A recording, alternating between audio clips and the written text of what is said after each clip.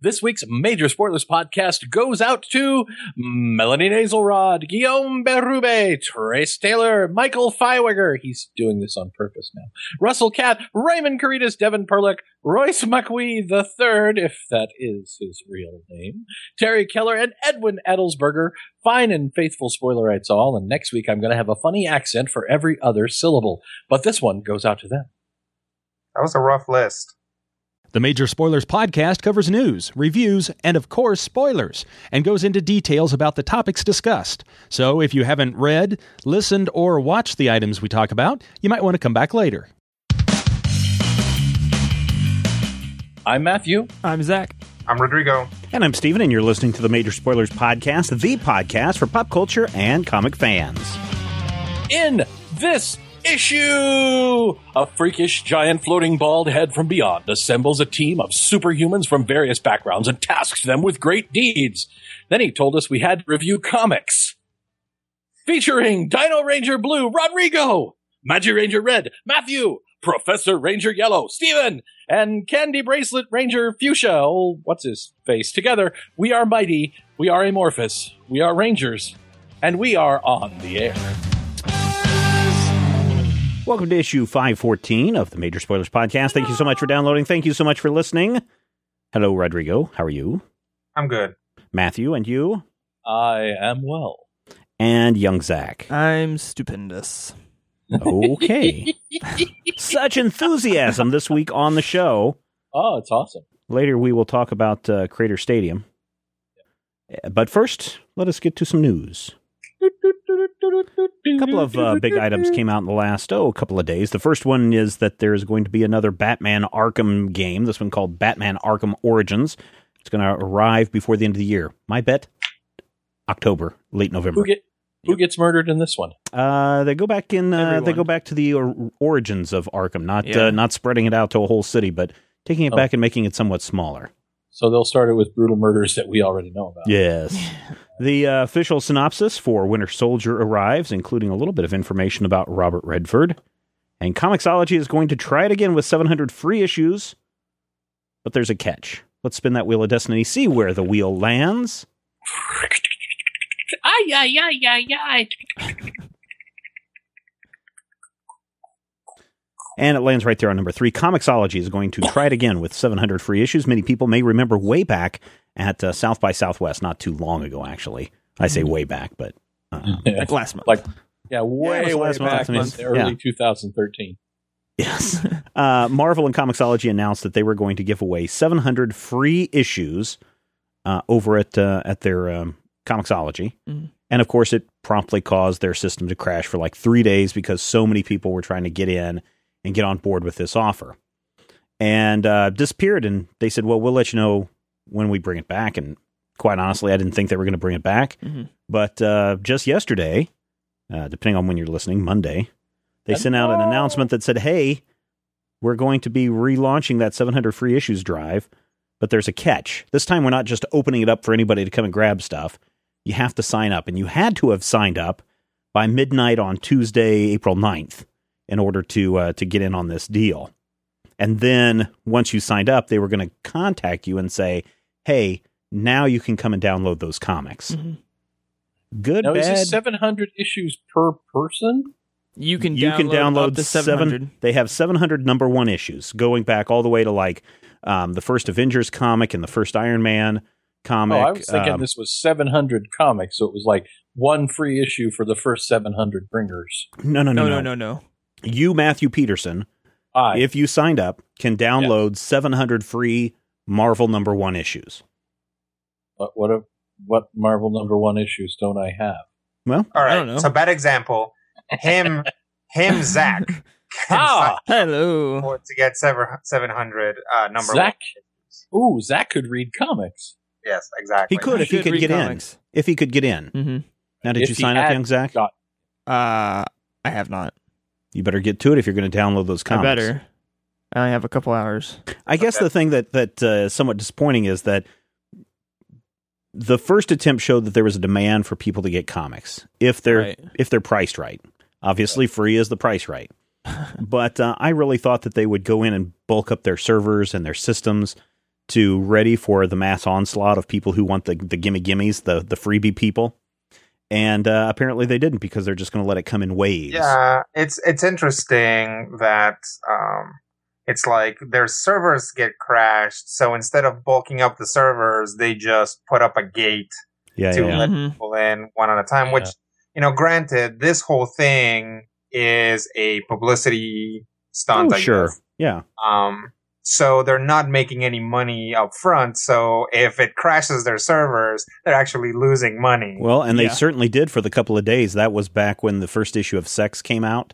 And I thought that the reason why we couldn't get it was because of the crash. Turns out it was for a totally different reason. Stupid Apple. But I don't know. Is this still a good deal, Rodrigo, to you? I think so. I mean, if you're someone who wants to get into comics, and I think we're seeing a lot more people who beforehand didn't know where to go to get comics. If you live in a town like mine, or if you live somewhere else, or in a few places, you don't have a comic book store nearby necessarily. So this is really a good entry for people into comics. So it's a great idea in that sense. But of course, the specifics of it, the logistics of it, are clearly turning out to be a problem. Right. Yeah. Well, and I think they should have had some kind of a heads up that this was going to happen early on, because that Comixology app and the Marvel app and the DC app and really everything powered by Comixology has been a top placer in the paid apps for a long time, and or at least the money-making apps. So, man, there's a lot of people that want comics, Matthew, whether it's print form or digital form, and that's good for the industry, right? Well, up to a point. I think that there's always that question of diminishing returns, and much like Free Comic Book Day, I want there to be a little bit more focus on how do we make sure they're coming back. But yeah, I think it's a good thing that people want access to the books. I don't know necessarily whether it's the free comics or the free comics that are more important. But either way, I think we've seen that people would rather have something for free and then not pay for it, even though there's an associated cost, because even Free Comic Book Day costs the retailer, costs the publisher, costs a lot of people money in order to get those comic books into people's hands. And you're right. How many of those people are going to come back? In the digital comics, though, the main thing that Comixology is missing right now is the subscription service, where I say I want to buy 12 issues of Batman or 6 issues of Batman or however many issues that I want to buy of Batman. Pre-purchase this. Maybe I will purchase the next 6 issues of Batman, so that I don't have to worry about every week, especially if I'm not somebody who's into comics regularly and know the all ins and outs, but I know I love reading the Batman book.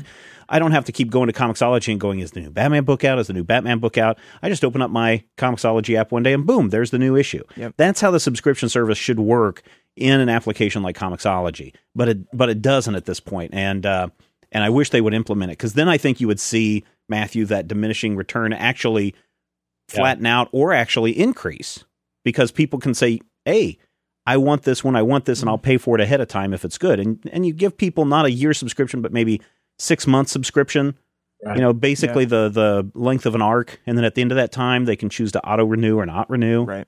That's cool. And I mean, I'm perfectly fine with that. I think that's a good way to access the material. And I think that it's a really, really strong way to monetize the access to those digital copies. That is, it's clearly wanted by the reader. And here's the cool thing with this 700 deal that's going on. I know one of the comics, because I think I was able to snag it, is I think it's Captain America Winter Soldier #1, I think, is in there, or the thing that kicks off that Winter Soldier storyline.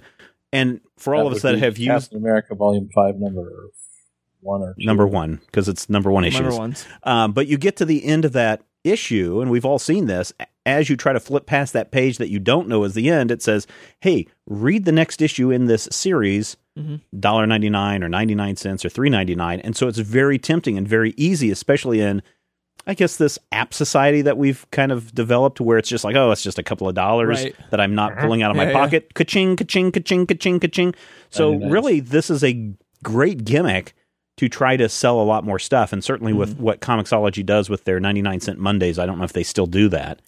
Well, the 700 started was their 99-cent Monday for Marvel. It was going to be for that entire week. But I'm pretty sure that because this week was Runaways Volume 2. Yeah. So, I mean, that is a great gimmick. Just get people in for the 99 cents and get them to buy a lot of comics up front. Great deal. So, I don't know. I guess I'm excited about this. I mean, comic readership or comic sales in March went up a little over 3% compared to February. But compared to 2012, comic book sales are up 24%.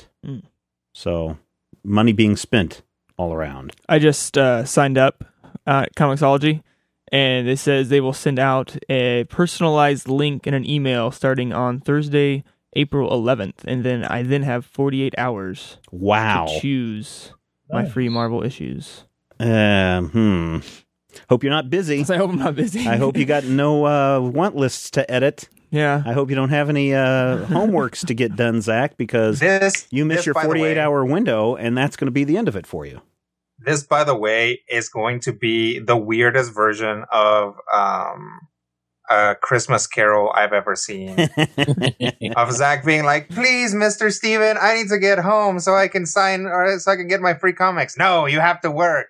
And then later on, Steven is visited by the spirit of comics past. I am the ghost of comics past. Actually, Matthew would be the ghost of comics present. No, my friend. I am the ghost. Yes, of comics Matthew is past. definitely the ghost of comics past. The ghost of comics present, which would probably be Zach, because all he's ever read are comics present. Or Brian Bendis. And then the ghost of comics future, which would be Mason wearing a Batman cape. Yes, definitely. Yeah, I'd still wake up the next day and say, "Zach, you got your work done?" Not, "Oh, is it Christmas still? Go buy me the goose in the window, young lad. Here's a nickel." Yes. Or a ducat. Steven would run down the coin. Go buy all the Wolverine number ones in the store. Steven would you get a number one, and you get a number one, and you get a number one. Handing out Comixology gift cards. And thereafter, no one kept the summer crossover better than Ebenezer Schleich. All right, everybody, you can head over to Majorspoilers.com. You can check out that story and many, many more. You can also check out a brand new podcast in the Major Spoilers Podcast Network. If you subscribe to the Major Spoilers Podcast Network master feed, you will see a new podcast that shows up in there. Can't have a network if it's just one. So we brought in Wayne Hall, who's writing for us on the site. He's got a podcast that he's been doing for a number of years. This week in his first episode for Major Spoilers, actually his 85th podcast, he sits down with Adam Beechin and has a nice conversation. Go check it out in the master feed. Wonderful. Welcome to the show. Yes, very much. Going to have a few more podcasts joining the network over the next couple of months, I hope, if some people can get their stuffs together. Speaking broadly. Yeah, I guess. We'll see. Want to thank everybody who's become a part of our subscriber drive. It's still going on. We still have more people subscribing every day. $5 or $10 a month subscription get you access to the members.majorspoilers.com website. We've already announced a new podcast that will be going on. It's a movie commentary where it's you sit down and watch the movie, and we talk along as you watch. Could be a lot of fun. That should be coming out very soon, hopefully before the end of April, although I'm looking at my calendar, Zach. Every day, this and that, and this and that, and this and that. And then, of course, my son's doing soccer on the weekends. Right. I do have my book almost off the table. Good. So that'll be done. That's good. So that'll be done. But listeners, if you want to help us out, make sure that the site and the show continue on and get a little something extra in return as a thank you to you, you can find out all the details at majorspoilers.com. Let us do that thing that we do so well. That part of the show where we talk about reviews. I'm sorry, when you said do that thing you do so well, I'm like, you mean jump over things on my motorcycle? And then I forgot I'm not Evel Knievel. Yes. Let's do some reviews. Last week. Out last week from Image Comics, Savage Dragon, number 186. Yes. The Long Goodbye. Is this series wrapping up? I don't know. I don't think so. I believe that The Long Goodbye actually refers to things in the book, but given that, we're at 186 issues and the book's been being published, I won't say continuously, but been being published for 20 years. Man, that long. Yeah, 1995? I don't know. 20 years ago, whenever that was. Eric Larson's Savage Dragon is...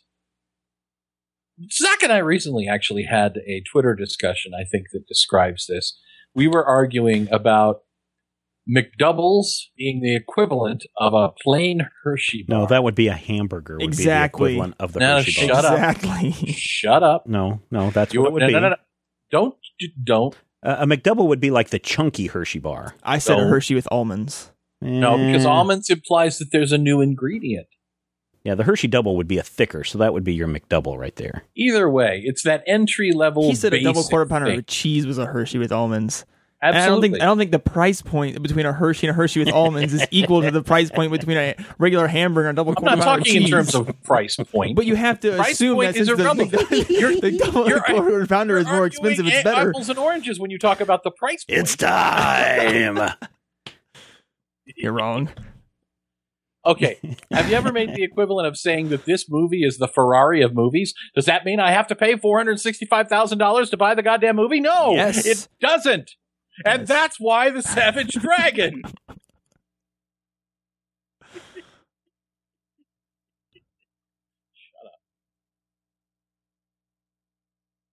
Go on. Savage Dragon 186. Savage Dragon. Long goodbye. In any case, that basic entry-level cheeseburger, that Hershey bar that you can buy and go, wow, this is chocolate, and I needed chocolate right now.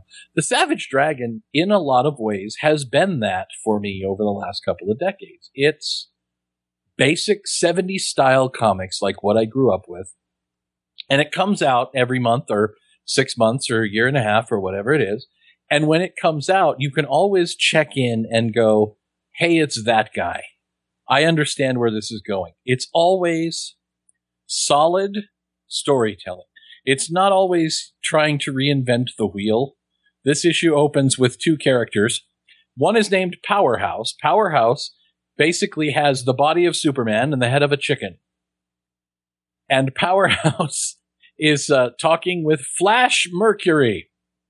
Flash Mercury used to be a race driver who's clearly not Speed Racer, but now he's a superhero who puts on a magic helmet and has super strength because he paralyzed himself in a crash in his race car. Really, those are two pure superhero concepts.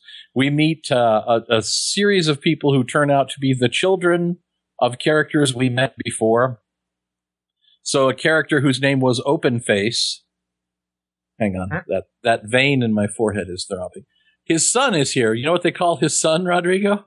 No. Open Face Jr. Nice. Yeah. And they go through this whole thing. They introduce the new characters, and it's basically a Savage Dragon story. It's the dragon's son, Malcolm, and his daughter, Angel, fighting with 1,000 other superheroes against the evil menace of the Claw. Now, the Claw is himself an old-school 1940s superhero who's been revived, or villain, along with Daredevil, the red and black checkerboard Daredevil, who has been likewise revived. But there's, subplots involving Malcolm's girlfriend. Malcolm has a cute little Chinese girlfriend who wears a schoolgirl outfit. Why, you ask? I think Eric Larson likes drawing it. That's the only reason it's in here. Daredevil has some fighty-fighty. Malcolm's sister, Angel. Now, Malcolm and Angel are both technically the Savage Dragon's children. Only one of them comes from an alternate timeline future kind of thing, and the other one doesn't, or something. I don't know. But in any case, Angel is leaving town. Are they the same age? Yes. I'll admit I have never read any Savage Dragon. They're like 17 or 18. They are old enough to be superheroes and fighty-fighty. But one's not like 5 enough. and the other one is 32 or anything like that. Well, I don't know how old they're supposed to be. Malcolm may actually be 5. It may be one of those rapid aging, Worf's son kind of things. I haven't read their histories close enough, really. But Angel is leaving town because her affair with Daredevil, who is, by the way, 87 years old, has gone poorly for her. And really, this book is all subplots and fighty-fighty. This is a book that keeps the stories going. It keeps everything rolling, puts some people on the board. We see Dragon himself briefly. Dragon is in prison, by the way, because his evil self, long story, took over and tried to destroy the world or something. Do you remember? So does the evil Savage Dragon have his dorsal fin go the other way? However, he did have a porn star mustache. Oh, really? Okay. When he crashed to Earth, like 100 years ago in the beginning of the Image thing, his first story was he appeared in a fireball in Chicago and had no memory. Oh, okay. That's because he was the evil overlord of an alien empire, which, gosh, that's fun to say. And his own people wiped his memory and banished him to Earth because he was so dangerous and awful. His own people rose up and threw him at Earth, where he became a superhero. Which, when you think about it, again, a pure comic book origin. Oh, yeah. There's also a backup story with a character who's apparently half god, who talks like the Hulk, and who is named Zeke. Zeke is one of the characters that I believe Eric Larson said he created when he was 8 or 9 years old. Brilliant. And that's one of the things that makes this book so approachable. You know, as a former nerd who created his own characters and went, oh, look, this is awesome guy. He's not at all like Super Dude. You know, you have that moment where you've created a character or you've ripped off somebody else's character and you make up their continuity and their history. Eric Larson has made that his job. And he plays with characters that he created when he was 8 and 9 years old. And he puts out monthly stories that sell to people who buy them. And that is amazing to me. That is wonderful. And I think that's part of the reason why I keep bumping into Savage Dragon. I can never quite get away from it. I'm like, you know, I think it's Sonny from The Godfather. Every time I think I'm out, they pull me back in. Either that or they shoot me at the toll booth. I can't remember which one it is. But this was a weirdly compelling issue. And it may have me buying Savage Dragon for a month or two. Because that's what always happens. I buy it for a month or two and then I forget or get tired or get annoyed and stop. Man, if only there was some way your digital comics would be pushed to you so you could get them in a more timely fashion. But I don't read digital comics. This is how I protect myself against storms. My house is weighed down with 11,000 pounds worth of back issues, and the walls are all reinforced with young blood. My house is practically... I shouldn't say that. We're in a severe weather watch. I'm not going to attempt anything, but I'm going to go with 3.5 slices of meatloaf for Savage Dragon number 186. A very... all the words that I want to use sound insulting. A very... yes, this is what it's like to have a conversation with you, Matthew. Typical is a bad word. Mm-hmm. Descriptive. It is the Savage Dragon comic that I wanted and expected. It is not better than that comic, nor is it worse than that comic. It is the comic that I expected when I, bought myself the Savage Dragon. It's not the comic that you it's not the dragon that you want, but it's the dragon that you need. It is the dragon that I wanted, and it is the dragon that I got. And when it becomes the dragon that I didn't need and or don't got, then I won't got it for a while until I decide I do want the dragon, and I'll come back and get the dragon that I want. And hey, was that a shot? Sorry, I was sidetracked. Rodrigo insulted me.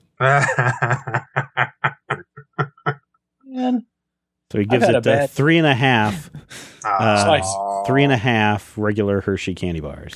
I suddenly am in need of a Royale with cheese, but you know what happens when you put cheese in. Royale with cheese. What really keeps you regular is fruit. The quarter pounder. Rodrigo, see, the problem you have. How about we talk about an upcoming comic book from Ape Entertainment based on a video game on your iPad or iOS or Android device everywhere.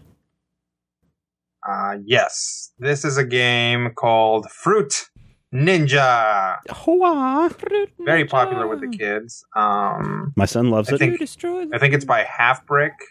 I forget who it's by. is the company that does it. Also, that sounds like an insult too. What'd you call me? Yes. Also, the people that put out all of the like Barry steak fries games, like Jetpack Joyride. Oh yeah. So yes, Fruit Ninja number 1. In this issue, we learn about the Fruit Ninjas. We meet some Fruit Ninjas, and then the Fruit Ninjas tell each other things, and then we launch into a story that features Fruit Ninjas. Like, the Fruit Ninjas tell another Fruit Ninja that they want to hear a story about a weird fruit, so he tells them it. In this story, there's some little Fruit Ninjas, and they get themselves in trouble, while the Emperor of the Fruit Ninja Nations is trying to uncover a dark secret that will help him in an upcoming conflict. So the little Fruit Ninjas get everybody in trouble, and they all get ambushed by brigands. It's pretty much what happens. I did say Fruit Ninja 1,000 times in that. What's the name of this book again? Fruit Ninja. Fruit. How do you spell that? FROOT. Okay. NIN. Has it got a rabbit in it? It does not have a rabbit in it. Okay. There's a lot of stuff about it that is cute. Apparently, this is developing the Fruit Ninja storyline, which I was shocked to discover there is a storyline. I thought it was slashing fruit in half. And I'm pretty sure that's what it is. But there's a lot of really funny, really cute things about it. Like, one of like the provinces in this universe is called Manganesia. And brilliant. So there's lots of little things like that they have cattle there. If you know the name of fruit, you might find it funny. But which, by the way, knowing the name of a fruit, very important plot point in the book. Oh, really? I'm serious, you guys. This book gets a lot of mileage out of fruit and ninjas.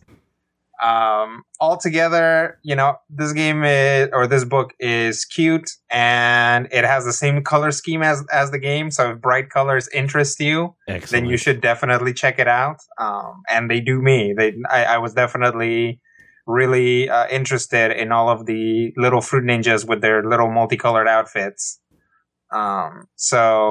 Altogether, I'll probably give this 3.5 slices of meatloaf. It is definitely above average. If you enjoy Fruit Ninja, you might as well flip through it, because it'll at least remind you of that game that you've spent so many times slicing bombs in half and losing. I hate it when that happens. Okay, so that is from Ape Entertainment. Arrives sometime when, Rodrigo? Oh, I do not know. It's like in September or something. Okay. Yeah, I think it says sometime between spring and summer. Yeah. So that could be any time between, end of March to October sometime. Yeah. Wow. Okay. All right, so go check that out. Fruit Ninja, number 1. I think it's going to be released, maybe the why it says spring, summer is because I think it's being released digitally first and then print later. Because that's what Ape does a lot with their books. That makes sense. Yeah. And I should say that the format of it, and we got a digital copy to review. Right.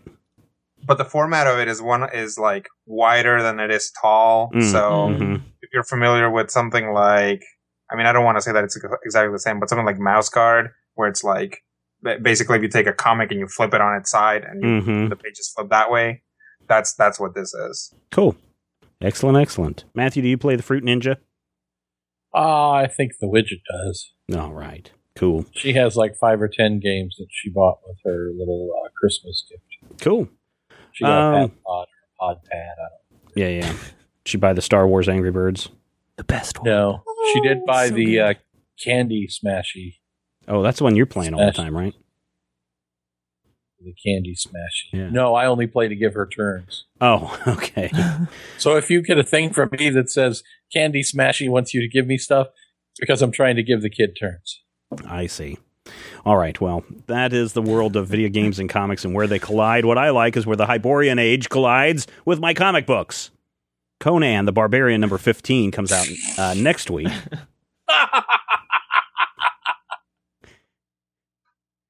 Comes out next week from Dark Horse Comics by Brian Wood is the writer. This is the third part of a 3-part series called The Woman on the Wall, where, it's so interesting how they take these little really standalone stories and weave them together, because back when we reviewed the Black Ship or whatever it was that Conan was on, and it had his the woman that he was in love with, Belit, she ended up leaving at the end of that story, and Conan was so distraught over the love for her that he started trekking out across the desert to go and find her. And he was captured by an army and forced into servitude to go fight for the army as they laid siege to this town that was basically built into a crater. So it was very hard to get out. And every day this woman would come up, this beautiful woman would come up on the end of the tower, and everyone was in love with her. And so they were all kind of fighting so that they could get in, make her their conquest. Of course, Conan broke into the city first, made his way to the woman, Belit, I don't know how you pronounce it, and only to come to find out that he ends up getting captured. And in this portion of the book, he's brought before the king, and we discover that she is the firstborn of the king, so really she has rightful rule of the kingdom, and that all the other sons and daughters have died, and the king wants her back to come and rule. But Conan has laid siege to the town and broke in and got close to the king, so therefore he must be put to death. And of course, the woman that Conan loves says, "No, father, free him, and I will stay." And the king wisely strokes his chin and says, "Yes, Conan, you may go, if you vow never to return again." And Conan decides to do that and walks off and leaves. Although there's a nice touching moment at the end. I won't spoil it, but it's kind of a sad story in Conan's tales where the love is lost and he doesn't have her. And I think Brian Wood told a 3-part story that felt pretty epic and was interesting throughout. I think this 3rd issue really kind of sealed the deal and wrapped it up nicely. I can't wait to see what happens next. The art is really good. I'm going to probably mess up this person's name. Andrea Mutti, M-U-T-T-I, or I'm going to say Mutti. Really good art in here, although Conan is not a big, bulked up, steroid abusing, muscles on top of muscles guy. He's built more like a George Reeves kind of character, barrel chested, maybe like a wrestler, Matthew, from the late 60s, early 70s. Yeah. Bruno Sammartino. Yeah. And so it looks really good. And he's actually drawn a lot younger than what we've seen him before in some of the other books, like the Road of Kings storyline that we were reading. But this was really good. I enjoyed it a lot. I think it still has a few. The one thing that I really do like is when the narrator is talking, the word boxes are all typed out. They're not handwritten letters. They're typed like they were typed on an old typewriter, like it was written by Robert E. Howard. Mm-hmm. And so I found that really, really fascinating. And I got a kick out of that. Overall, this is a good book. If you read the first 2 issues, the first 2 parts of this, I think you'll want to pick up the last one to see where it all ends. I'm also giving this one 3.5 slices of meatloaf. That's Conan the Barbarian number 15, out next week, or maybe it's this week, depending on when you're listening, from Dark Horse Comics. Let's wrap up our reviews this week, Zach. Okay. With Polarity number 1 from Image. Is that who it is, or is this Dark Horse? Boom Studios. Okay, Boom Studios. Yeah. So Polarity number 1. This comic follows an artist from Brooklyn. And it starts out as he's wandering in the middle of the street. He kneels down the middle and then gets ran over by a car. Oh, no. And then we jump forward a few months and we start learning about this person who is narrating the book. And we come to find out he is an artist and he also suffers from bipolar. And so as the book goes, he's at the middle of an art gallery and his art has become popular since some of his mental breakdowns and accident in the middle of the street, but he hates all the people he's surrounded because they're all hipster doofuses. What? Yep. And he does not like them, And that's about the first half of the book. It's just like, oh, hipsters are pretty much evil, stupid, and they don't contribute anything, and they all do this because they're not really secure with themselves at all. Hit home, huh? well, now that you mention it, Steven. Rough. Well, no, because these are Brooklyn hipsters. Okay. So you guys not see Western I'm Kansas hipsters. just because I wear a cardigan, but these people like wear sweaters and have beards and. Wait, you're weird. Cardigan is a sweater. No, pullover sweaters and bow ties and. Those 3 buttons do make an enormous difference. He said, not at all. It makes a difference. Anyways, the lead characters. So now, all right, literally now we have. Zach and Matthew have argued over cheeseburgers / candy bars, and now they're arguing over sweaters. Excuse me. I remember when this podcast was about comics. Really? Was that in the first 4 episodes? Because I'm pretty sure. So Timothy, the main character, has been on his meds to keep. He's been on his meds, and he has a girlfriend, but the girlfriend's not very nice, and she eventually just tells him, since you've started taking all this medicine and everything, you kind of are no fun and suck, and your art sucks as well. And he gets all pissy, he goes off to a bar, and he's like, you know what? My art does suck. Bartender, give me a drink. And then he proceeds to go off of his meds and do all the things the doctors tell him not to do, and he begins to have his delusions that he actually is Jesus, and starts imagining Paul Rudd and Seth Rogen as who they would be as one of his apostles, and he starts hearing people's voices, and he believes that he's being stalked because he has these powers and someone's trying to take him out. Oh yeah, he thinks he's a superhero, right? Yeah, he thinks he's supposed to have superhero, which I think he clearly, because he did the beginning of the issue, he thought he was a superhero and Jesus, and that's why he went in the middle of the street, but he got hit by a car, so he doesn't have super strength. He's not invulnerable. Not invulnerable, because the very last band, towards the very end, he definitely has super cranium strength, and you can see that gory mess. Is that a thing? Well, apparently, if you're headbutting somebody, yes. Yes, because he headbutts someone, and then their head is no more. But his head is fine. Yes. Yeah, it was pretty graphic. It kind of surprised me. I flipped the page, and I was like, oh, that's brain matter everywhere.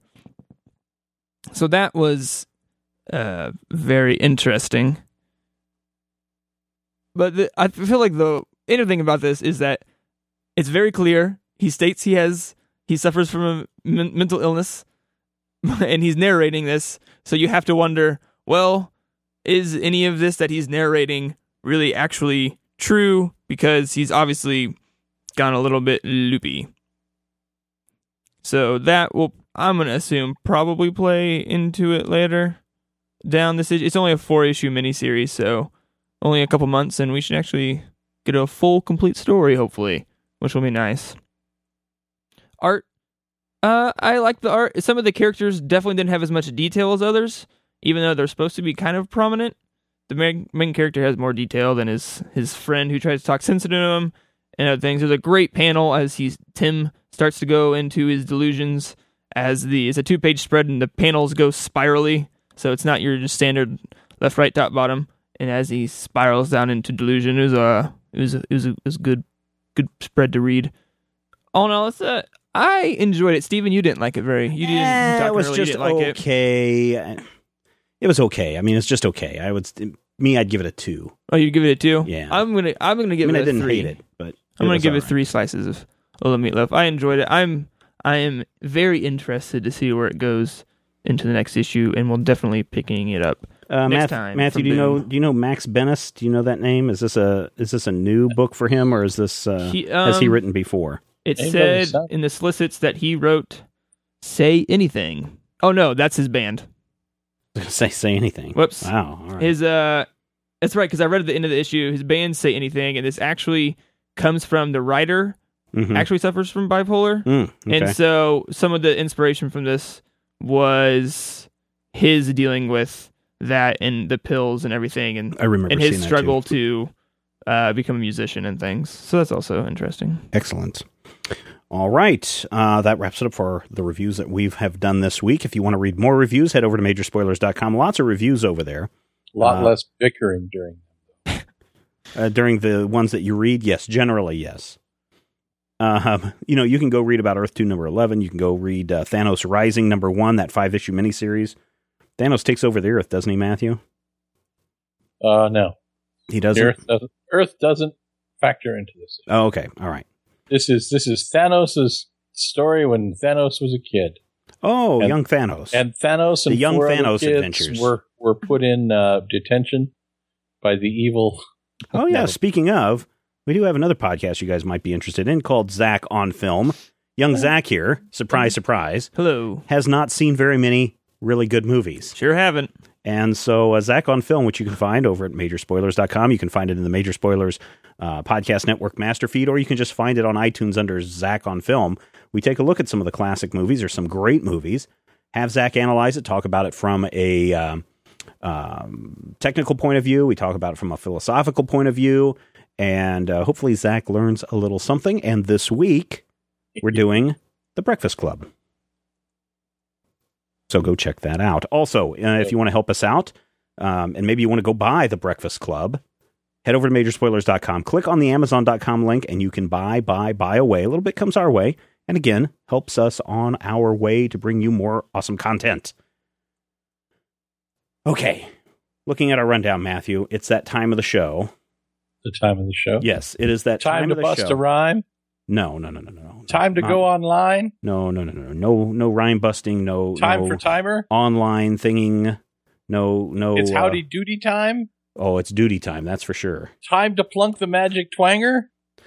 I just said it was duty time. See what's become of me? Time won't let me?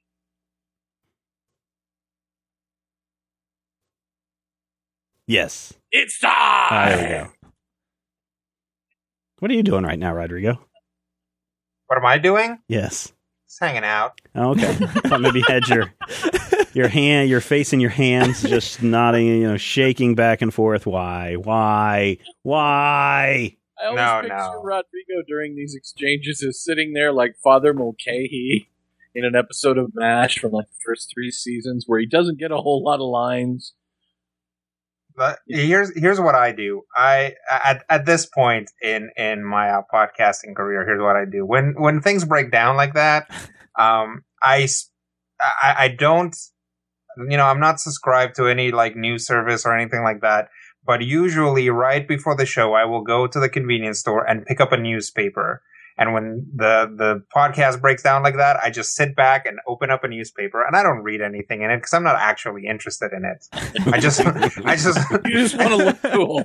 Yeah, I'm just like, oh, this is a great time to read the paper, and I just lean back and open it up. I feel very cool to myself while this is happening. At no other time does this happen. This week, our poll of the week is wanting to know. Oh, it's that time. Gosh. For the millions in attendance and the thousands who have been inexplicably sucked into the Speed Force. The major spoilers.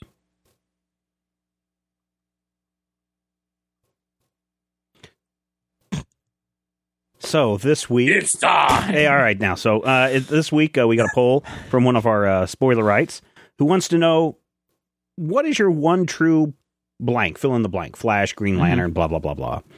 So this week it's who is your one true Flash? That one that you always love the most, the one that you are sad that they're either there or not there each and every time. Matthew, who is your favorite Flash? Your one true Flash? I had a philosophical issue this week. You did? Is that a number 1 or a mint condition, or did that come with a variant cover? It was actually a back issue. You don't know it. It's a really obscure issue. Okay. So the only place where I'm a hipster right there. Yeah, stop hanging out with Zach. My name's Zach. No. Yeah. Have you noticed, Zach, that what he does is when one of us starts getting mad at him, he sicks the other on us? He just turns us on each other. I know. It's like he's... Because he knows that if we join forces, we would just... Oh, please. I don't know, do something crazy. It's like, hey, let's you and him fight. Anyway, So what is this philosophical issue? my philosophical issue is that I, as a fanboy, don't necessarily like the concept of the one true blank, because the one true blank depends on what you're exposed to first. Well, It we've had has that to do a discussion lot with your before. context, it has to do with your background. And for me to say that my favorite Flash is the one true Flash that would make me, like Jeff Johns. I'd be forcing other people to love what I love. And while that works up to a point, I don't necessarily want to say that the only Flash that should be allowed is the Flash that I like. Well, I mean, I can see that, but I think the way the question is phrased is, what is your Right. one true Flash? I mean, it does Well, and stipulate that. We've had this conversation before when we talk with Doctor Who. Most people's favorite Doctor Who, the Doctor Who that they like the most, is the one that they were first exposed to. Your first candy bar is the one that your favorite candy bar is probably the one you were first exposed to. So in that sense, Matthew, then who is your one true Flash? Is it your first one that you were exposed to? Is it Barry Allen? It is not. It is not the second one that I was exposed to in Wally West. So I started reading which Flash and exposed itself to you? You don't want us exposing ourselves. Focusing back on the question at hand.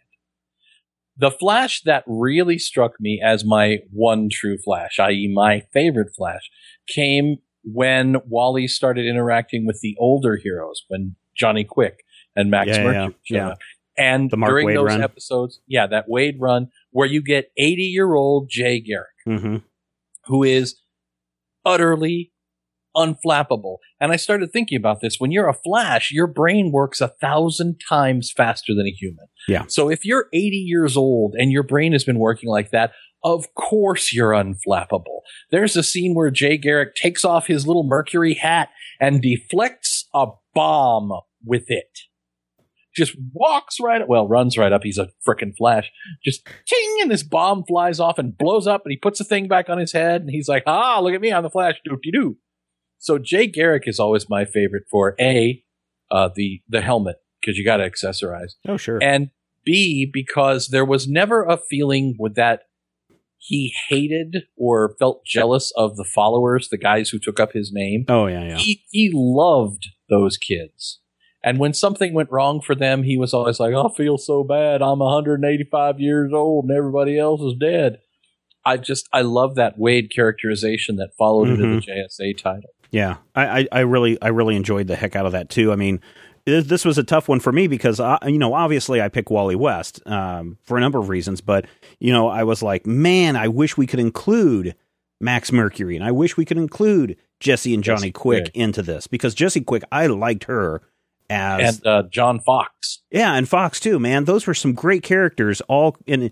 I mean, you could talk about the West twins from the future, or whatever they were from, or the Tornado twins from the future. I mean, there are some really great Flashes, but when you look at people who are actually labeled the Flash, you've got Jay Garrick, Barry Allen, Wally West, and Bart Allen, and people who headlined a Flash comic. Yeah. I just had to go with Wally West. I mean, he was the one that I was exposed to the most, and I just, like I said, I got into it when Mark Waid was writing.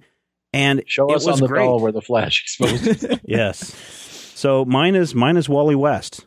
What about you, Zach? What's a Flash, Mr. Schleicher? Yes, what is a Flash? Well, much like we just previously talked about, I haven't watched very good movies.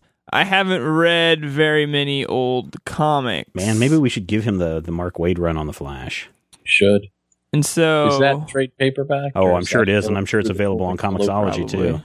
The Comixology. But because of this, and me not really even reading any DC Comics pre-Flashpoint, my choice is Barry Allen, because he is the Flash that I read after Flashpoint with the new. Heard of. Yes, exactly. Do you know that he once made the ultimate sacrifice?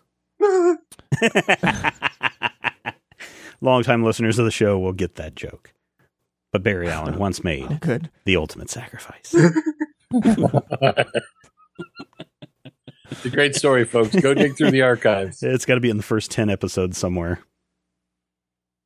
So, Yep. Barry Allen for you. Barry Allen. Okay. Because apparently he made some sacrifice. No, not No. some sacrifice. The ultimate sacrifice.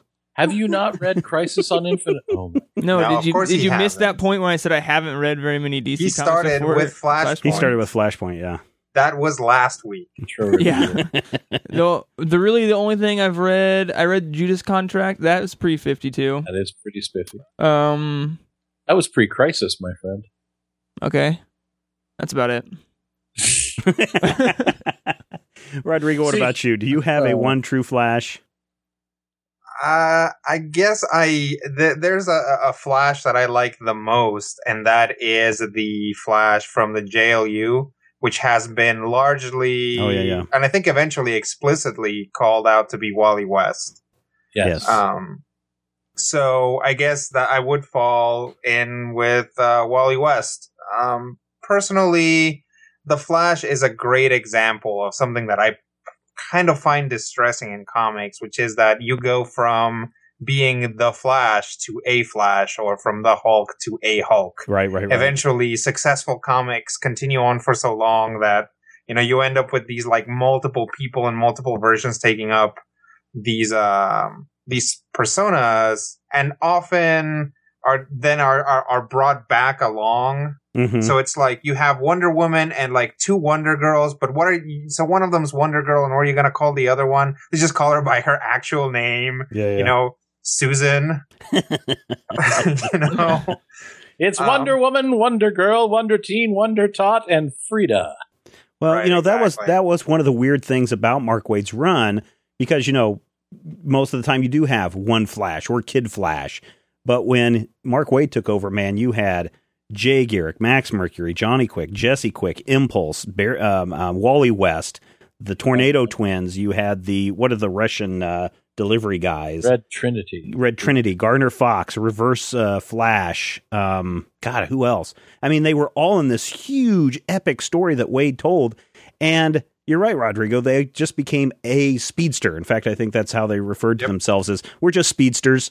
And you're the Flash, sure, but we all have this same. We're tapping all into the same Speed Force, etc. But yeah, I can see where you're coming from on that. But sometimes it works when you have a huge, I think group of people with similar powers. Well, and that's the thing, is you can make it work if that's what you're doing. Just like having more than one superhero to a certain degree diminishes the first superhero. Mm-hmm. Having multiple guys who can run super fast diminishes the original guy who could run super fast. But, it does depend on the writing, but because it depends on the writing, sometimes you see it done very poorly. Or sometimes I think it becomes this necessity that it's like, oh, well, there are speedsters, right? Mm-hmm. There are all these guys running around who can tap into the Speed Force. Just like there are going to be at least 4 Kryptonians kicking around at any point. And just like Batman is going to have 17 kids following him around. It kind of like these extended superhero families can sometimes get a little annoying because nobody is like really keeping track of them. Right. It's just a writer comes in, invents a bunch of characters, leaves, and then all these guys are just kind of hanging around. Awesome. All right, listeners, those are our picks. You can head over to majorspoilers.com. You can cast your vote in the major spoilers of the poll of the week. Barry Allen is what is Jimmy's favorite. Gosh, my eyes are so bad. Praylon says Barry Allen. Right. Wally is what Alan Jones says. Andrea says Jay Garrick. Obviously, Bart Allen says Rico. I went with Wally, says Matt. Another Matthew says got to go with Barry Allen. Wally West says Cat Halo. I went with Wally, says Josh. The list goes on and on and on. I love it when people comment and not just say, a name, Jay Garrick, but then they go into detail and share their answer and tell us, why they like this particular character over others. Mm-hmm. Yeah. So Matthew, we've had a number of people voting. Yes. Since the poll was gone. 232 is a number. Ooh. And how does it break down? Right now, in order of olderness, 13% saying Jay Garrick, which is kind of understandable given Jay's status as Flash Emeritus. strangely for me, only 32% saying Barry Allen is their one, quote, true Flash. I can see that. 50% of the votes going to Wally West. Wow. And a token 5% for Bart Allen. His run was pretty abortive. He was only the Flash for 13 issues. Yeah, for only 13 issues. And they aged him and they de-aged messed things up. Yeah. They aged him to make him the Flash. They de-aged him to make him Kid Flash again, I want to say. It was... See what I'm talking about? Well, and, it makes a good point, but there's always that problem. I always think of the story where they had the original Teen Titans together, and somebody says, hey, why are you Kid Flash? That's a stupid name. And he said, Speedy was taken. And he looks at Speedy, and Speedy's like, well, I was the Kid Robin Hood, but Robin was taken. So everybody starts staring at Dick Grayson and calling him a jerk, and he's just like, what? What I do? Zach, you need to go into the Comixology. You need to start looking for Oh. The Flash starting in 1992 when Mark Wade took over. And start reading until Mark Wade left. If you say anything that implies that 1992 was a long time ago. I wasn't even born in 1992, Mr. Schleicher. No, I was possibly less than a year to a year old. All right, listeners, head over to Major Spoilers. Cast your vote in the poll of the week, and we're going to take a quick break. We're going to listen to Cat Halo talk about some things that he's involved with, and a question from one of you. Stick around. Greetings and salutations, Major Spoilers. Cat Halo, back again. I hope you didn't miss me too much last week. This week I've got 2 flicks to talk about, so I'll get stuck right in. First up, Dark Skies. This is a weird movie. It's a movie about aliens, but it has all the tropes, trappings, and cliches of a horror movie. As a result, unfortunately, it doesn't really succeed as either a sci-fi or a horror movie. However, it's not terrible. It's just weird. It's a clever sci-fi flick, but it's an unsuccessful horror movie. All in all, I'd probably give it 2 slices of the Major Spoilers meatloaf. Check it out if you're really curious. The second flick I saw this week is the new Danny Boyle movie, Trance. This is a weird heist thriller with lots of trippy shenanigans going on. I really like this movie, but I can imagine not everybody will. The script is strong, as are the 3 leads, and Boyle has yet again created a very visually impressive movie. Speaking of visually impressive, Rosario Dawson gets all kinds of naked in it, which is a good thing as far as I'm concerned. For a full review, check out majorspoilers.com, but as I said, I liked this movie and would recommend it. It's been a quiet couple of weeks on the comics front. I did finish the classic Death in the Family. Aside from that one issue where Batman is looking for Robin in the aftermath of the explosion, I found the book a bit daft. Sure, there are iconic moments and some great art, but it's surrounded by really dated silliness. And, that's my thoughts on it. And that's me done for the week. For those that care, I hope you really enjoyed WrestleMania on Sunday. For those who don't, I hope you really enjoyed whatever it is that you do that you enjoy. And I'll leave it there. Thanks, guys. Have a great week. Hey, guys. This is Alexander from Eugene, Oregon, also known as one of the guys that bugs you on Twitter. And I had a comment for you that leads into a question. And I'm going to do it in pure Matthew fashion. I had enough money the other day, and I ordered the first 2 books of the Goblins webcomic trade paperback. And when they arrived, I noticed that they were bag and boarded. Now, I find this a little weird, because usually when I buy trade paperbacks, I just put them on my shelf like all my other books. But when they arrived, it made me think, am I supposed to bag and board my trade paperbacks, or is this just something that they did for the convenience of mail? Now, I know you guys have tons of this stuff. I mean, you even run a website about it. And I wanted to know, do you guys, any of you guys, bag and board your trade paperbacks? I'd love to hear from you guys, and keep up all the great work. See ya. I don't think it's on here. Okay, we'll find it. Don't worry. Even if I have to break out my originals for you. Greg. Oh, speaking of originals. Oh, so the question then this week, Matthew, was about the person who got his trade paperback and that was bagged and boarded. Is it common to bag and board your trade paperbacks? I don't bag and board my trade paperbacks. Okay. Do you? Is that the way to do it? I mean, I'm sure if it's Marvel Man, the one collected trade of Marvel Man, then you do want to bag and board that, the right? one printed. Yes.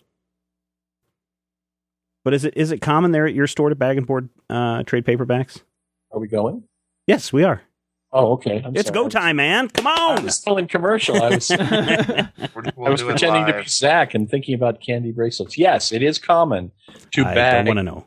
and board your trade paperback. More common in my experience to bag them because most modern trade paperbacks fit just about dead solid perfectly in a Silver Age bag.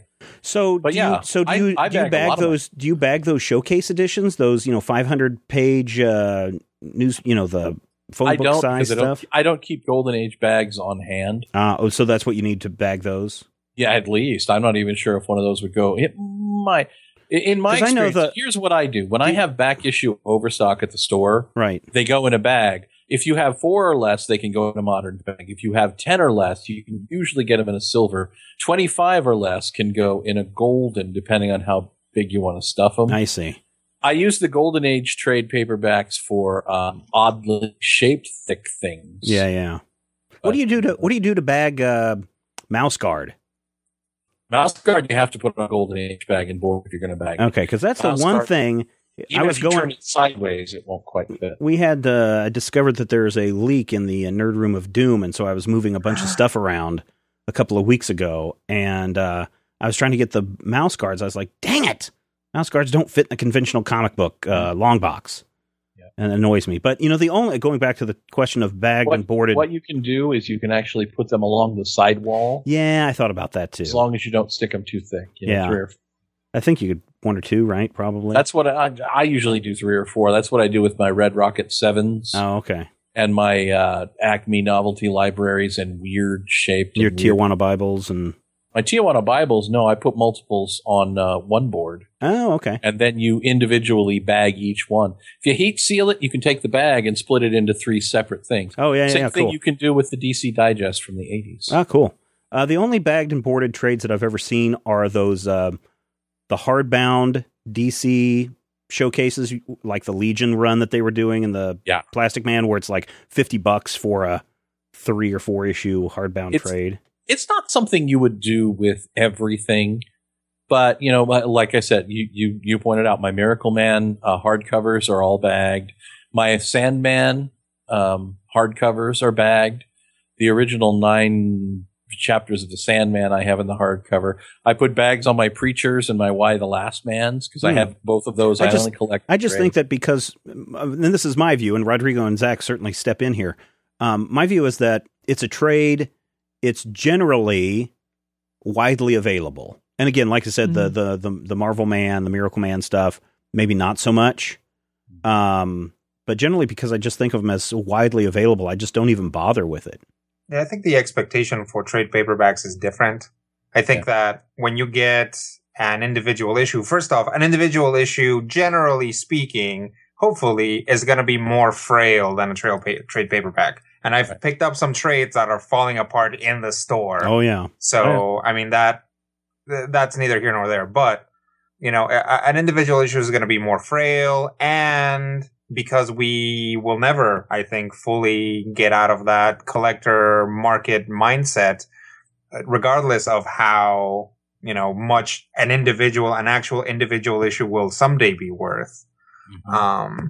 There's still that expectation that you want to bag and board them. Whereas a trade paperback didn't come out in 1991. Even if it did, the issues that it's covering didn't totally come out in 1991. So, it's like this, the trades are like a reprinting of that original medium that we picked up when we were kids. Yeah, and I think to some degree the expectation originally when trades were coming out was that these are collector copies of things you can't afford, rather than a regular thing. I know that when we covered Mage, the Hero Discovered, and we were going over that, I actually busted out my old Mage trades, which came out in like 1985, and I keep them bagged and boarded because the trades themselves are rare and have a back issue value attached to them. Yeah. Recently, we came into a big chunk of Teenage Mutant Ninja Turtle collected trades that from the 84, 85, 86 range, where those books are actually considered worth money in and of themselves even though they're reprints of the original stories. Yeah, Right. and that's some things. If something is really rare and hard to find, I can see doing that to protect it. But Zach, what do? I mean, you go out and buy Lock and Key. Yeah. You're not buying the individual issues. You buy the trade. Right. Do you bag and board it, or you just leave it there next to the... I'm just throwing all my trades on my bookshelf and Treat it like letting a them trade. sit there. And if and especially the Lock and Key, because I usually get the hardback ones if I'm buying them in trade. So, no, I don't feel. I mean, I feel like they're more disposable. Maybe is a word that I don't really care as much if they get banged up a little bit. So Not disposable so much as frangible, I think. Well, it's not a rare commodity. That's what I think you're wanting to get at. Yeah, and so it's just something I just leave out, and there's dust on them because I haven't grabbed some for a while, but they'll be there when I need them one day. Okay. All right. Well, thank you so much for that question. It got a good topic going on there. And listeners, if you would like to call in with your comment, your thoughts, your ideas about anything, all you have to do is call the Major Spoilers Podcast hotline. Matthew, that number is 785-727-1939. The Major Spoilers impersonation of Jim Morrison hotline. You guys want to see something?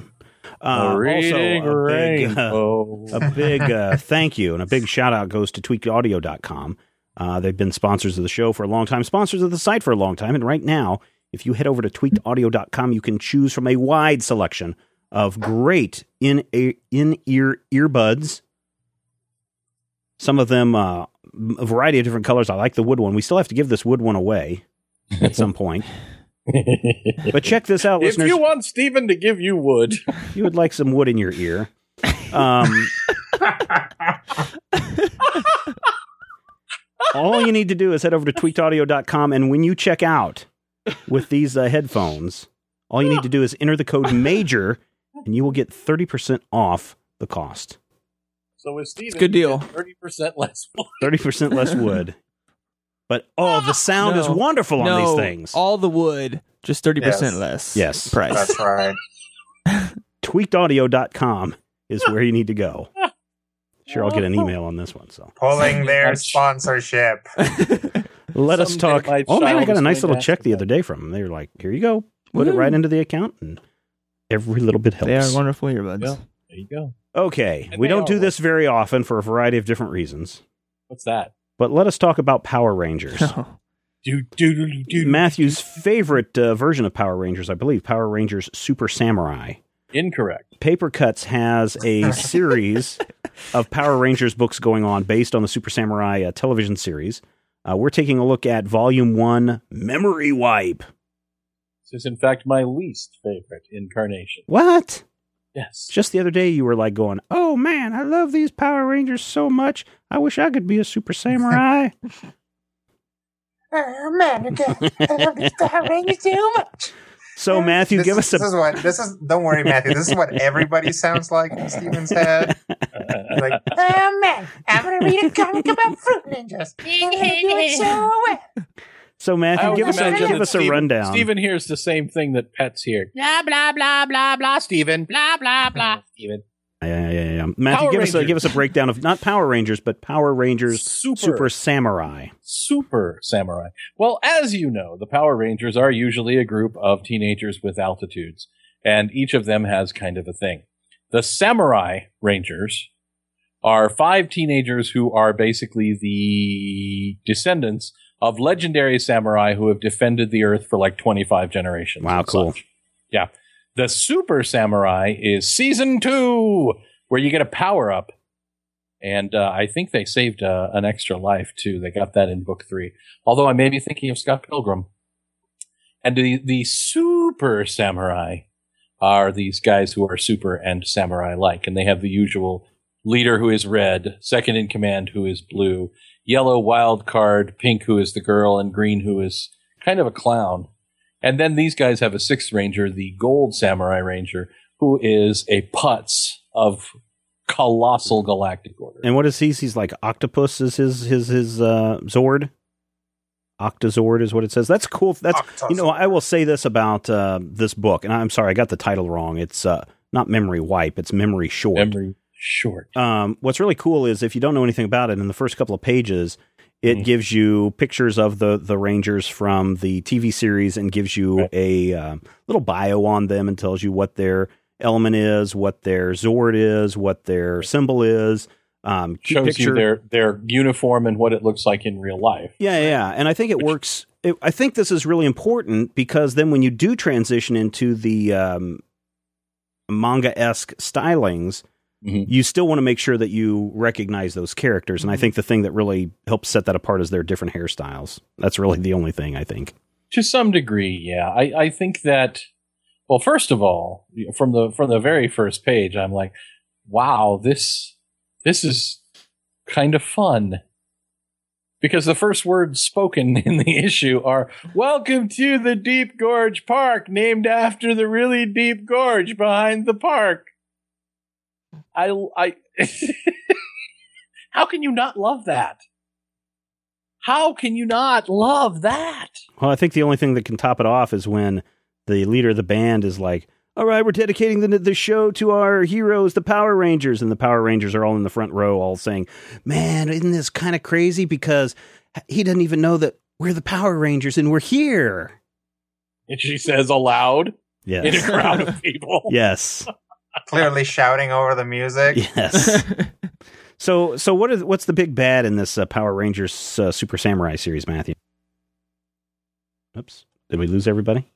I'm here. Oh, you're there. Oh, there's Matthew. Kind of thingama. Hi, how are you? There you go. So who are the bad guys in this Super Samurai series? Master Xandred. Am I here? Hello? Yeah, you're here. Hello? One time I woke up covered in blood. I was like, hello? Anyway. Yes, Master Xandred, who is this evil alien thingama from Beyond the Pale, and the leader of the Nilox, which basically, I want to say Nilox are, I believe it's actually Latin for rubber monster.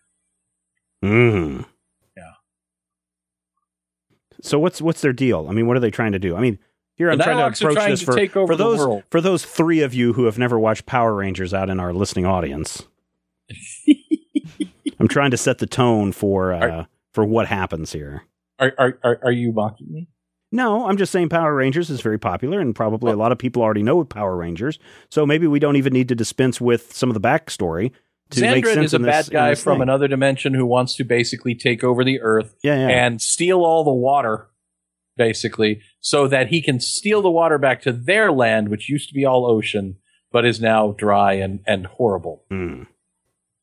So they send like a brain monster in through a portal. They send a monster of the week. This week it's a brain. Is that how it is in the TV series? They just pop out of a portal somewhere?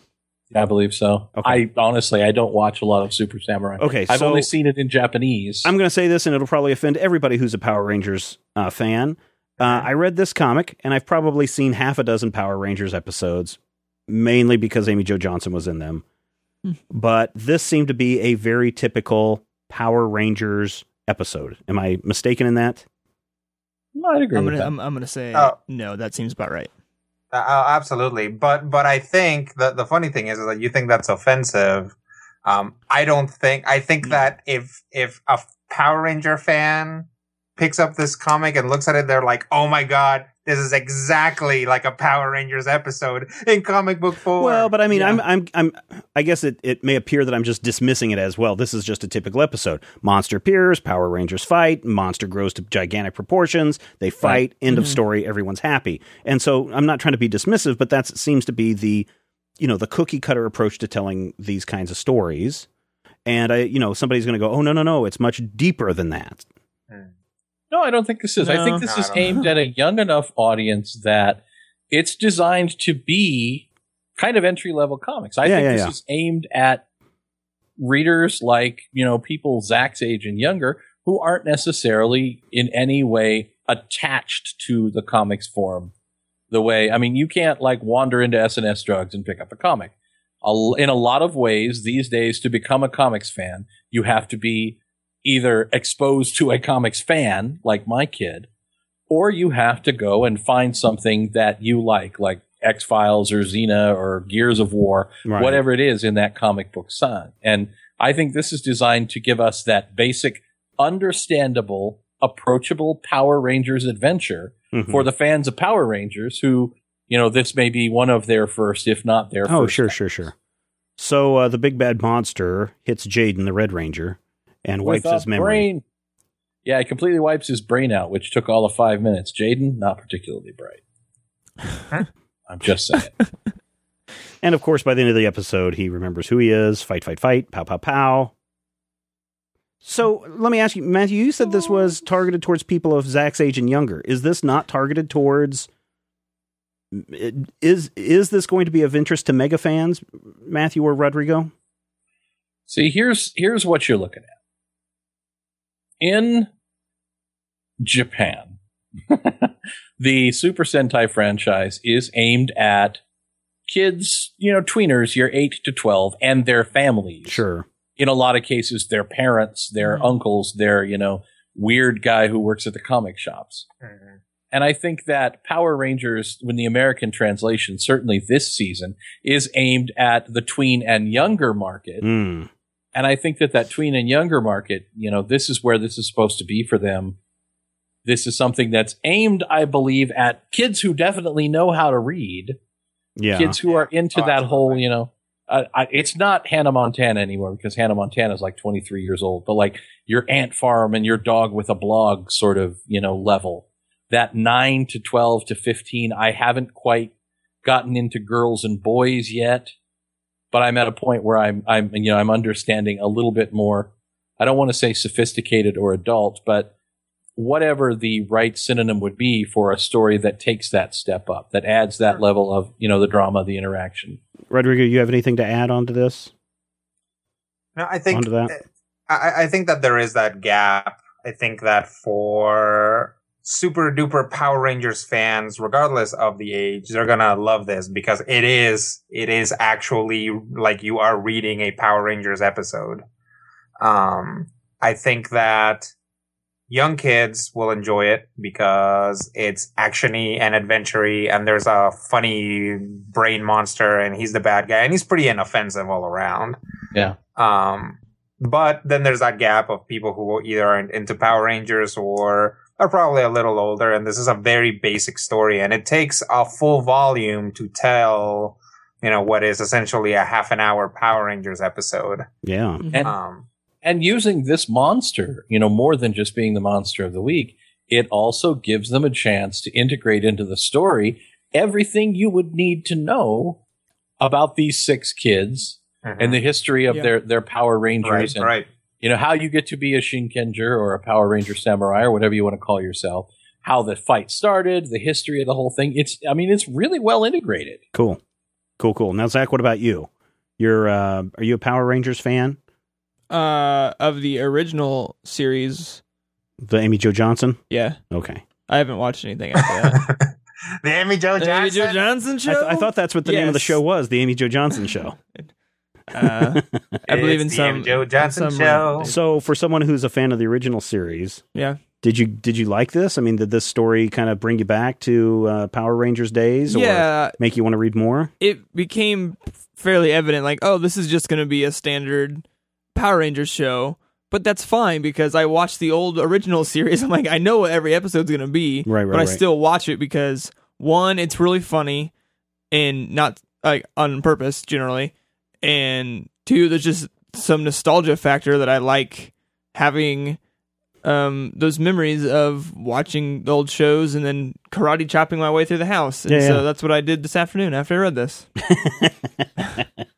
Okay, so now that so now I feel not so dismissive of this book because it still fits right along with that model that people are expecting. Right. Sure. Now, my son, the oldest, has this book in print, right? Mm-hmm. And so he's flipped through it a couple times. He's maybe not a fan of the Super Samurai. I think he watches the, what's the motorcycle rider one, Matthew? Kamen Rider? Yes. The one, wasn't that the one just before this one? No, the one before this would have been RPM. Yeah, that's the one where they the first episode. One kid has a motorcycle. Yeah, and one that's kid it. Has a Yeah, that's the one. And then he also likes the one that's in the jungle.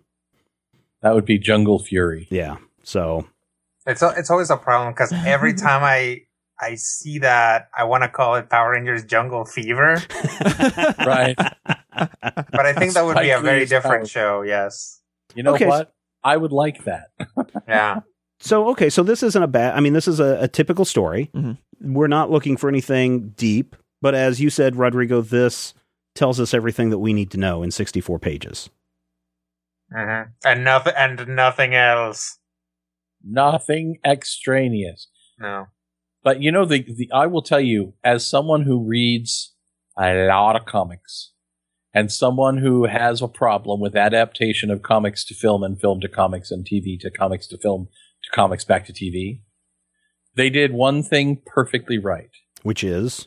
Their uniforms and helmets are extremely well drawn throughout. So nobody is ever off model. Right.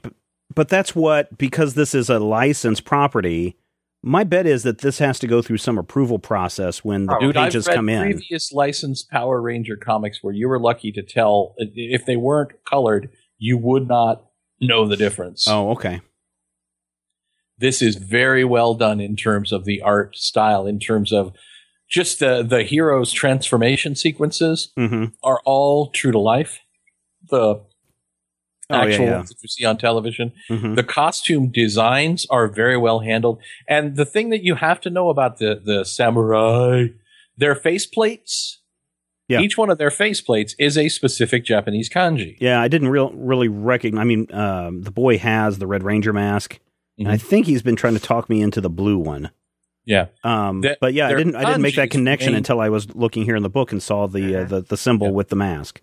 They're not perfect throughout, but their kanjis remain recognizable as the symbols are supposed to be, which is probably the most difficult part, I imagine, for, what I presume to be an American comics artist. Did you like the art, Rodrigo?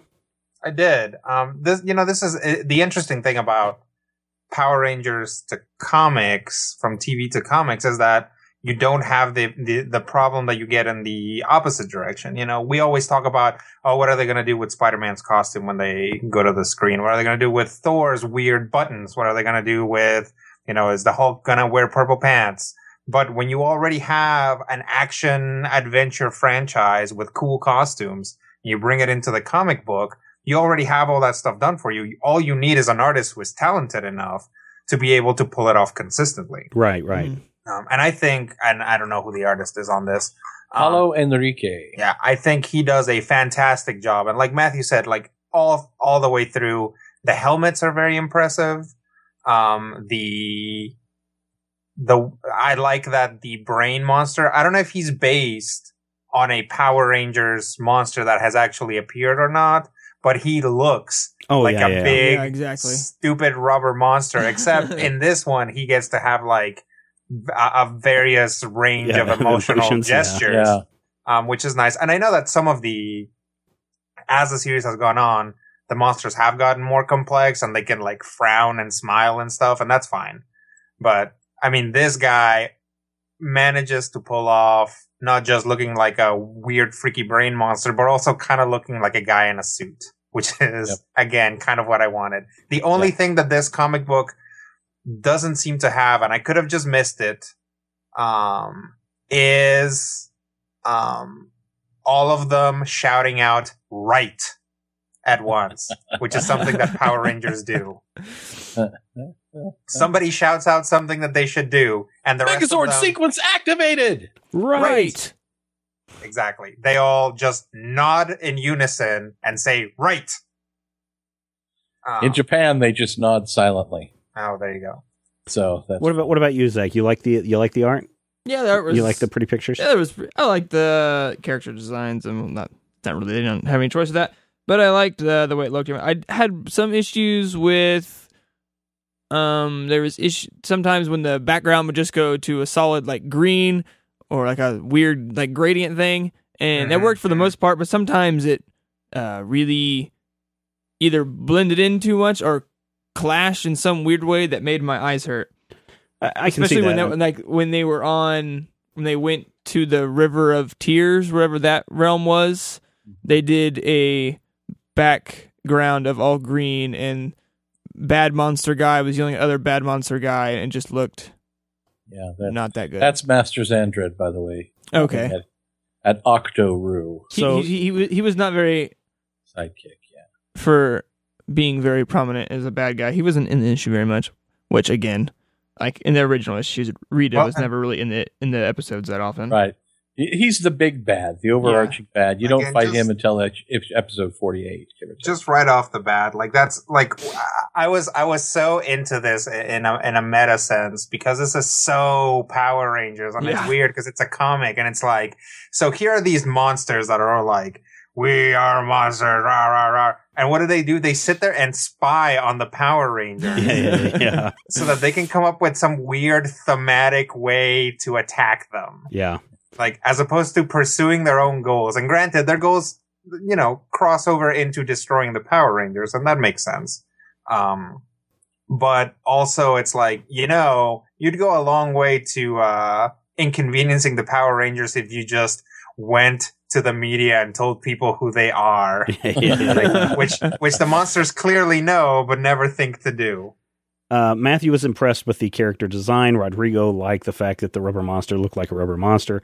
I liked it that when they were in their, giant size or Megazord size, that the buildings look like cardboard buildings. Yes. That's very important. Very, very important and very well done. Yeah, it was. So from art, I'm not a fan of Power Rangers. I'll admit that.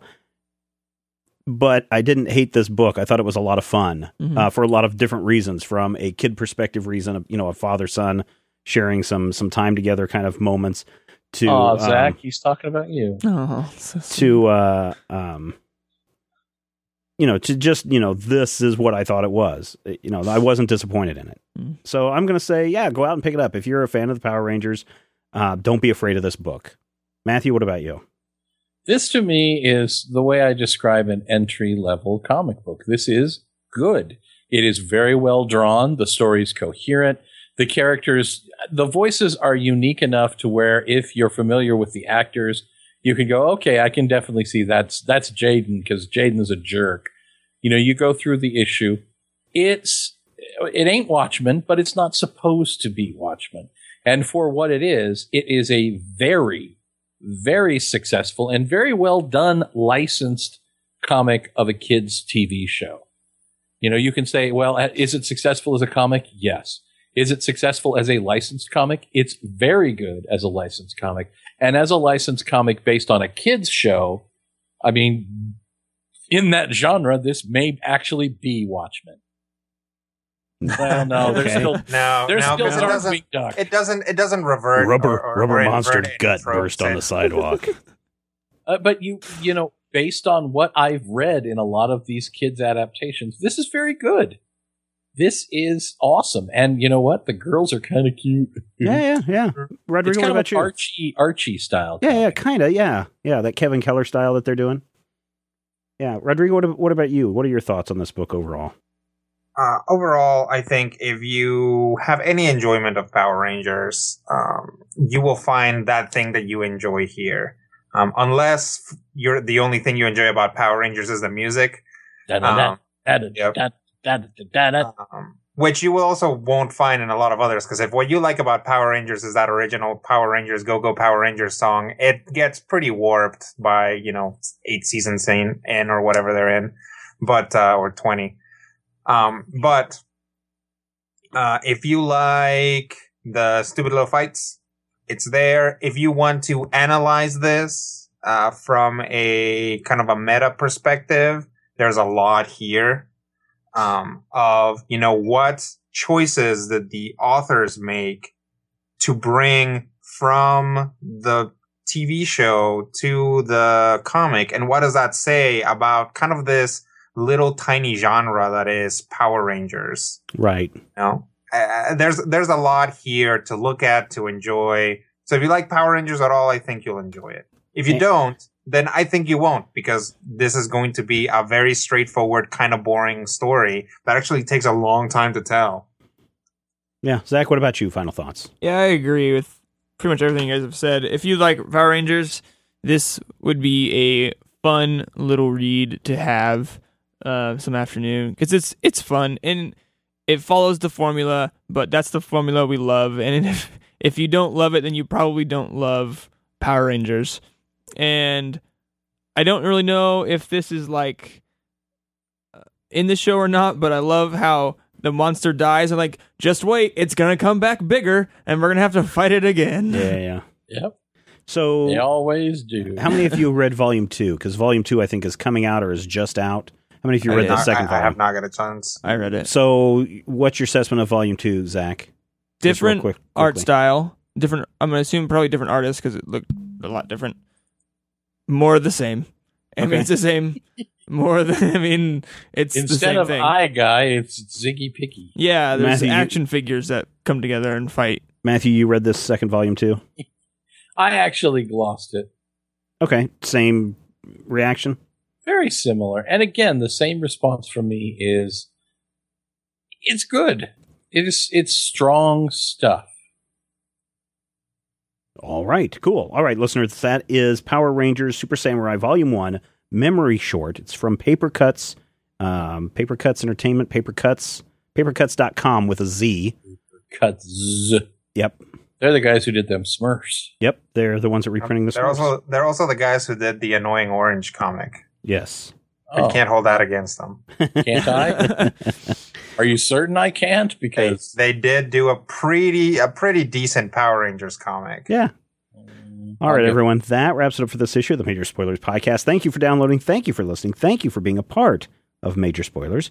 Next week, we've got something up our sleeves. I'm sure some interesting comic that everyone will want to read. Maybe the first volume of The Flash with Mark Waid. Why? Because Zach needs to read some good comics, and we know that you do too. So we will talk with you soon. If you have any questions, comments, topic ideas for future shows, or would like to sponsor a show, send an email to podcast@majorspoilers.com. Visit Major Spoilers at majorspoilers.com and be sure to check out the Major Spoilers Forum. You can also follow Major Spoilers on Twitter at twitter.com/majorspoilers. Had the X-ray vision of a Superman. I could save a few bucks and stand around and read through the covers of the comics on the stand. But although every other page would be backwards, I suppose, I could still read the evens and the odds. Well, I don't know. Guess I haven't thought this all the way through. Plus, as soon as that comic book store guy knew, he kicked my butt out on the corner. Yeah, what a major spoiler. What a major spoiler. Oh wait, I think I found a better way. If I was hulking green or gray, I could just buzz through that brick wall, take their comic books away. But then the little meat would deal with all those tanks and bombs and guns. Have you ever tried to read a series with all that going on? Guess I need to rethink this plan. How would I bag and board my comics with such huge hands? Guess I already told ya. What a major spoiler. What a major spoiler. What a major spoiler.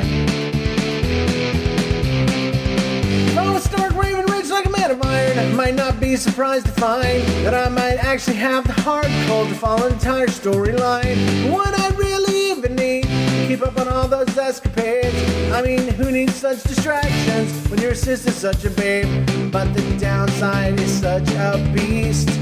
Being caught up in a fun bee in the Middle East with a king-side throwing soldier. What a major spoiler. What a major spoiler. Yeah, yeah, yeah. What a major spoiler. Whoa, whoa. What a major spoiler.